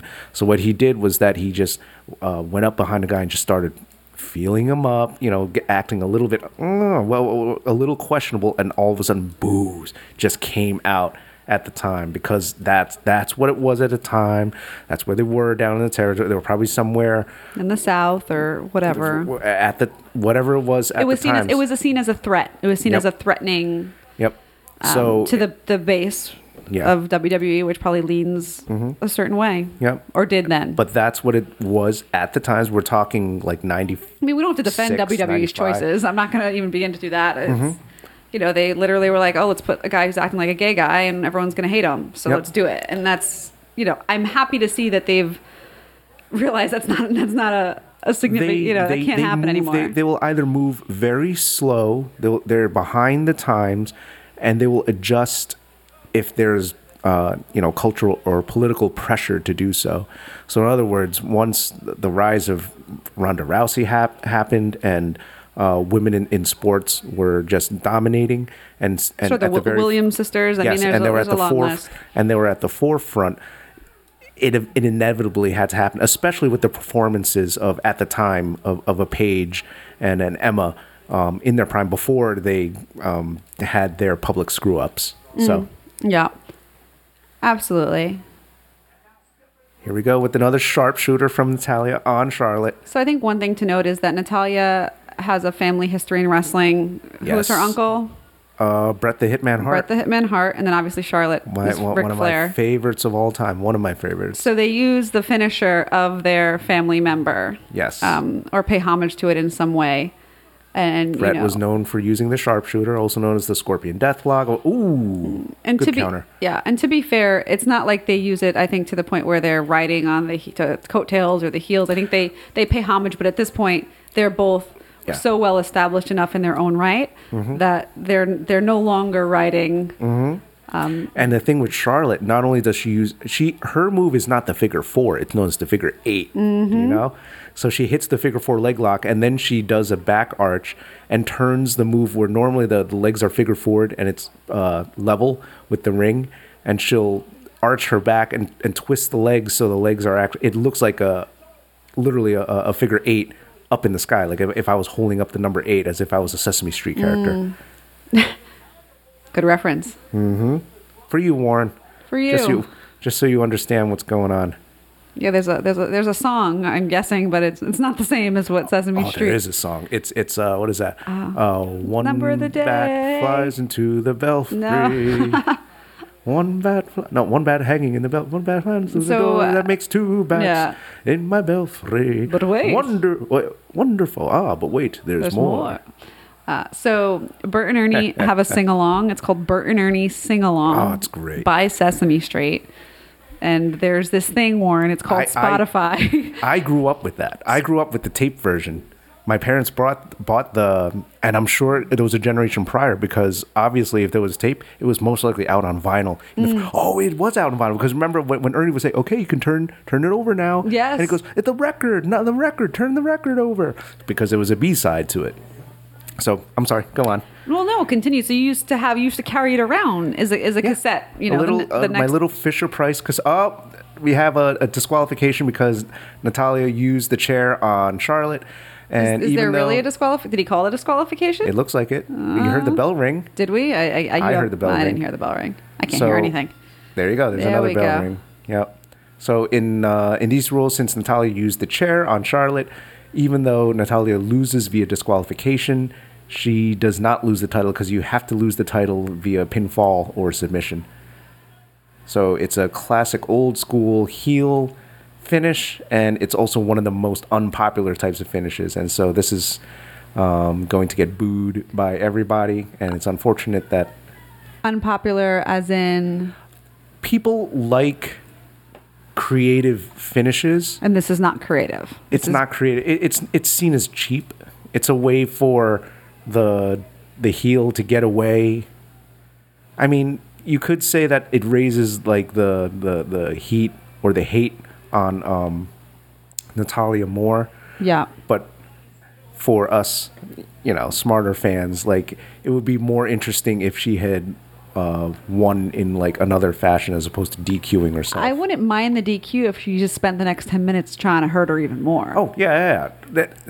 Given context. Give me something else. Yeah. Like if you do a chair shot and then you do something that's really vicious that you go, ooh, and it makes you question, like, oh, is she all right or not? Then, yeah. We've seen that done with Kevin Owens. Remember when Kevin Owens would powerbomb people onto the apron, where you just go, "Oh God!" And then they announce that in storyline, so and so is out for 6 weeks because of this injury, and it makes you hate Kevin Owens even more. But I also think I like to see when heels kind of lose it, like they take it to the next level of like Lunaticville. And I don't think. Well, we have it in NXT. We have Sanity chick. What's her name? Nikki Cross. We have Nikki Cross in NXT. We don't have any WWE like girls that have like lost it. It would be nice to see that. I mean, I don't know if Natalia's the person to do that, but it wouldn't. If you just let it go a little bit. What were we talking about prior Sesame to the chair? Sesame Street. Cassette tapes. I would carry the cassette player around, and like I would listen to the Bert and Ernie sing along before I would go to bed for countless nights as growing up as a kindergartner. And Warren, the point was the cassette. Okay, so the vinyl record that became a cassette that your dad had, you listened to like every day on Spotify, which is an app that you'll maybe never learn about because I doubt it'll In be case around. you wonder why the songs are so familiar, we play it for you. We That's play why. it for you all the time, and we can play it on. It quiets you down on when you're crying It does. on road trips. And the song, the counting song that your father had hummed in the beginning, is from that. And for those listening, Bert and Ernie Sing Along by Sesame Street on Spotify would be the term you would use if you had an Alexa or a Google Home. I don't know what the Google Alexa. Or you could look it up. You could. Look It's it up on Spotify. You can play it for your child. 30 years later, Spotify is probably not going to be around. I'm guessing Probably that's not the something else, case. but hopefully Bert and Ernie Sing Along will be around. And for the in case it's not around, that song by The Count, he keeps counting, and no one wants to count along with him. And so they go, let's put him in the shower. And I think it was the first time I ever heard Sesame Street try attempted murder on The Count because they actually drown him. You hear you're just hold him under the shower. And then he comes back like another 5 minutes, 10 minutes later. Oh, I know the name of the song. I have another one. And he's like, 65 bats hanging. And then we're like, no, not that song again. And then the guy literally goes, oh no, back in the shower, count. And then they drown him. I think I got exposed to waterboarding before I even knew what waterboarding was. So it's a little vicious there, Sesame Street. Yeah, it's a little vicious. much. There's a couple of adult references in there. I would highly recommend it. Bert is in the shower, and Ernie comes in and wants to do a sing-along with all the characters of Sesame Street in the shower while Bert is in the bath. And basically Bert is stuck and lets you know he's stuck naked in the bath while they're all doing the sing-along, and all he wants to do is get out. No, all he wants is a towel. Yes, all he wants is a towel and his pants. He wants anything. And he never gets it. There was one point where he's in the bath, and then people start coming in, David and Bob, and then all of a sudden the door opens up and you hear the ladies, Maria and whoever else come in. And what does he go? What does he yell to Ernie? Quick, Ernie, what? Quick, Ernie, more bubble bath. Which I never noticed until I guess Jess had played it enough and she told me that joke. I'm like, you got to be kidding me! Yeah, No way! Nope. Quick, Ernie, more bubble bath. Anyway, that's so. Yeah, Natalia and Charlotte, you get overshadowed by the Count getting drowned. As it should be. It's transitioning to another segment. You have your comedic tag teams now, the Fashion Police, which is a combination of Fandango and Tyler Breeze, another NXT main eventer who was just in there forever. Eventually made it up to the main roster, and they just really didn't have anything for him, and he was floundering around in the mid card as far as the singles scene. And then decided to do a tag team with Fandango, who was also in a similar situation. And now they just do an over-the-top, did they just come back to the same thing? Yeah, so they did like a old dream school sequence, like Wizard of Oz, smushy television back and forth. Wavy effects. Wavy. Smushy is my word tonight. I don't know. And it looks like they're currently still in a feud with the Ascension. What is that? I don't know. So Tyler Breeze, I would argue, is a life-size Ken doll. That's a good way to put it. And Go on. Fandango is sort of the Spanish lover boy dancer. We actually saw Tyler Breeze when he first started with his gimmick where he had the little selfie phone, right? Yeah, a selfie stick. No. Even before that, we saw him when he just had the regular... he just held the phone in front of him, and on the Titantron or whatever, the big screen behind them, it would be him just modeling himself. And at a certain point during one of the takeovers, which he main evented, he comes out, and I go, "What is that?" And you yelled out, "It's a selfie!" He covered a selfie stick in the fuzz. He wears like a boa, like he tied a boa around the selfie stick. He's a very over the top male model. And so he comes out with a selfie stick one day, and like from that point we're like, oh god, you hit it out of the park with this gimmick. Yeah, for sure. I don't know much about how they're doing on the main roster, but he had a very comedic match a couple of pay-per-views ago. Remember, he came dressed as a janitor. Do you remember that match? That was actually one of the best comedic matches because it was not supposed to be that good of a match. Everyone knew it was supposed to be kind of like a throwaway match. but he's played being a gent. He literally came out in the ring against the Usos, and the Usos are ready to fight, and he comes out dressed with a bald cap and a mustache and glasses and a mop, and starts just walking around the ring, just mopping, and he just waves, and the Usos, he comes running after him, and then he just kind of like turns around, and the Uso guy like slams into the turnbuckle, backs up, and then he turns around again and trips him with the mop, and everyone's going nuts. And then the other thing that happened was, remember how I said that one of their finishing moves for the Usos is a splash, right? Yes. Eventually they we saw it on the, yeah. Eventually they super kicked Tyler Breeze in the face, and they knocked him down, and he's in the middle of the ring. And so one of the Usos gets up on the top rope to do the splash, and Tyler Breeze just rolls like away from him, and he's like, okay, so he gets down and runs to the other corner, gets up, and then he rolls away from him, and he does like 2 or 3 times, and the crowd is just going nuts. So comedic wrestling can be over the top and effective when it's handled perfectly in little spurts, exactly as their team did. And it looks like that was just a promo. I don't know if they actually have a match. Are they transitioning to? No, not already. It looks like another match is Shinsuke Nakamura. It's the main event, huh? Going against Jinder Mahal. Oh, that's right. I thought the main event was Shane versus Kevin Owens. Oh. I guess it's probably a co-main event. I don't know. I don't know which one would sell. I don't know which one would sell more. I don't know. I think Jinder's the main champion, right? What are they calling it? Heavyweight? I don't know. Just WWE Championship. Yeah. So there's a whole lineage with that championship, and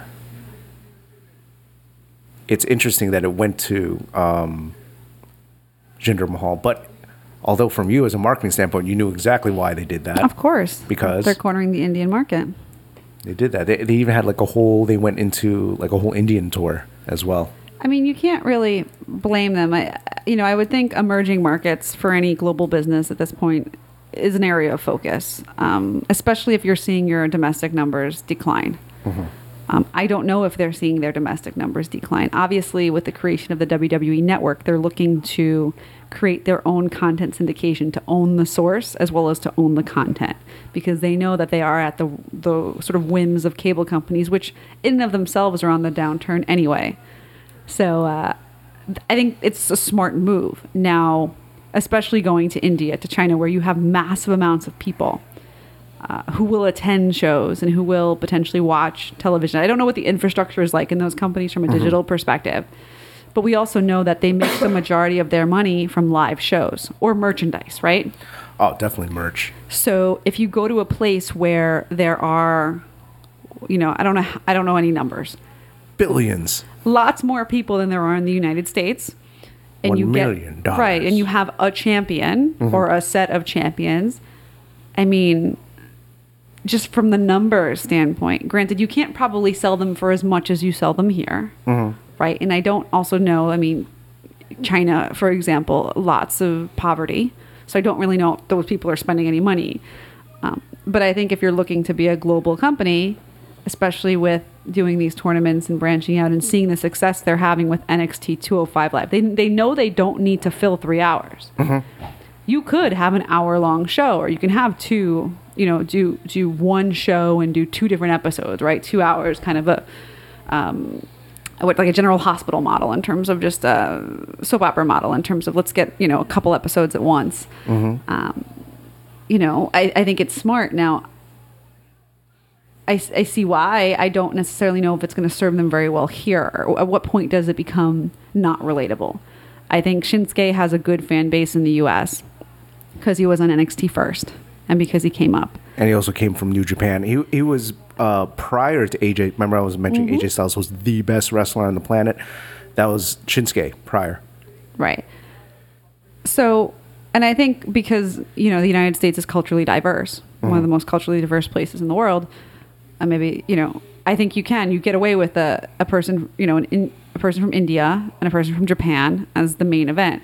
You take things like, Asuka being called up. Now, if you had no one relatable to the overwhelming demographic, like, you got to be careful, right? You have to diversify enough, but not over diversify where it becomes like, I don't see myself in those people. The little boys want to be John Cena. they also might, maybe they want to be Shinsuke, maybe they want to be Ginger too. But at what point do you stratify? I don't know what I'm saying. I'm just kind of saying, like, you can over. It's all right. It's late. You can kind of over diversify We've been going too, right? at it a while. You don't Yes. want to make it like Lucha Underground, because Lucha Underground is Lucha Underground. You don't want to make it like New Japan, because New Japan is New Japan. Well, WWE is already WWE, so they already know they're in the driver's seat. It's just a matter of breaking into new territory. And I also, too, it'd be interesting to see the breakdown of their revenue numbers in terms of, like, their... Isn't it publicly available? It is. We just have to look at it in terms of what's their earnings globally. But I think it's very smart. The other thing that they do, too, because since you mentioned China, back in the day, I'm sure you saw some of the YouTube videos where they perform live in China, and John Cena spoke Mandarin. Oh, to them, China loves John Cena. Yep. And John Cena loves China. Yeah. Because I think it was one of the programs that WWE has available for all their talent, like some type of free training to learn whatever language you want. And then Cena was just like, oh, I'll learn Mandarin. I don't think he really did it just for a pure personal choice. Maybe it was just purely a business choice as well, too, because I think in a recent paid off very well for them. He still learns Mandarin. He's still trying to get better at Mandarin. If you saw arguably one of the hardest languages to learn, I think. Well, I think any of the Asian languages. English and Thai, I believe, are the hardest. I think Mandarin comes in pretty close as well. Yep. And at any point you can call it, because we've been at it for 2 hours. Have we really? We've been at it for 2 hours. It's 10 p.m. East Coast. I'd like to try and get to jiu-jitsu in the morning. Good luck for the with 6 a.m. class. So yeah, 6:30 though, right? At 6 a.m. 6:30. It's 6:30? Mm-hmm. I got to look at the schedule I don't know. again. All right, we got to check it out. But in any case, thank you, Jess, for the wonderful commentary. We've done 2 hours. Hope you enjoyed, and I hope everyone has kind of had some enjoyment with the first edition. We're just trying it out as far as Warren's announce table, and we hope to have more of Jess for future episodes of it, or even as a one-on-one podcast episode. We will see. What do you think, Jess? Yeah, I think we can make it work. Wonderful. Thank you so much. Have a great night. Have a good night, everyone.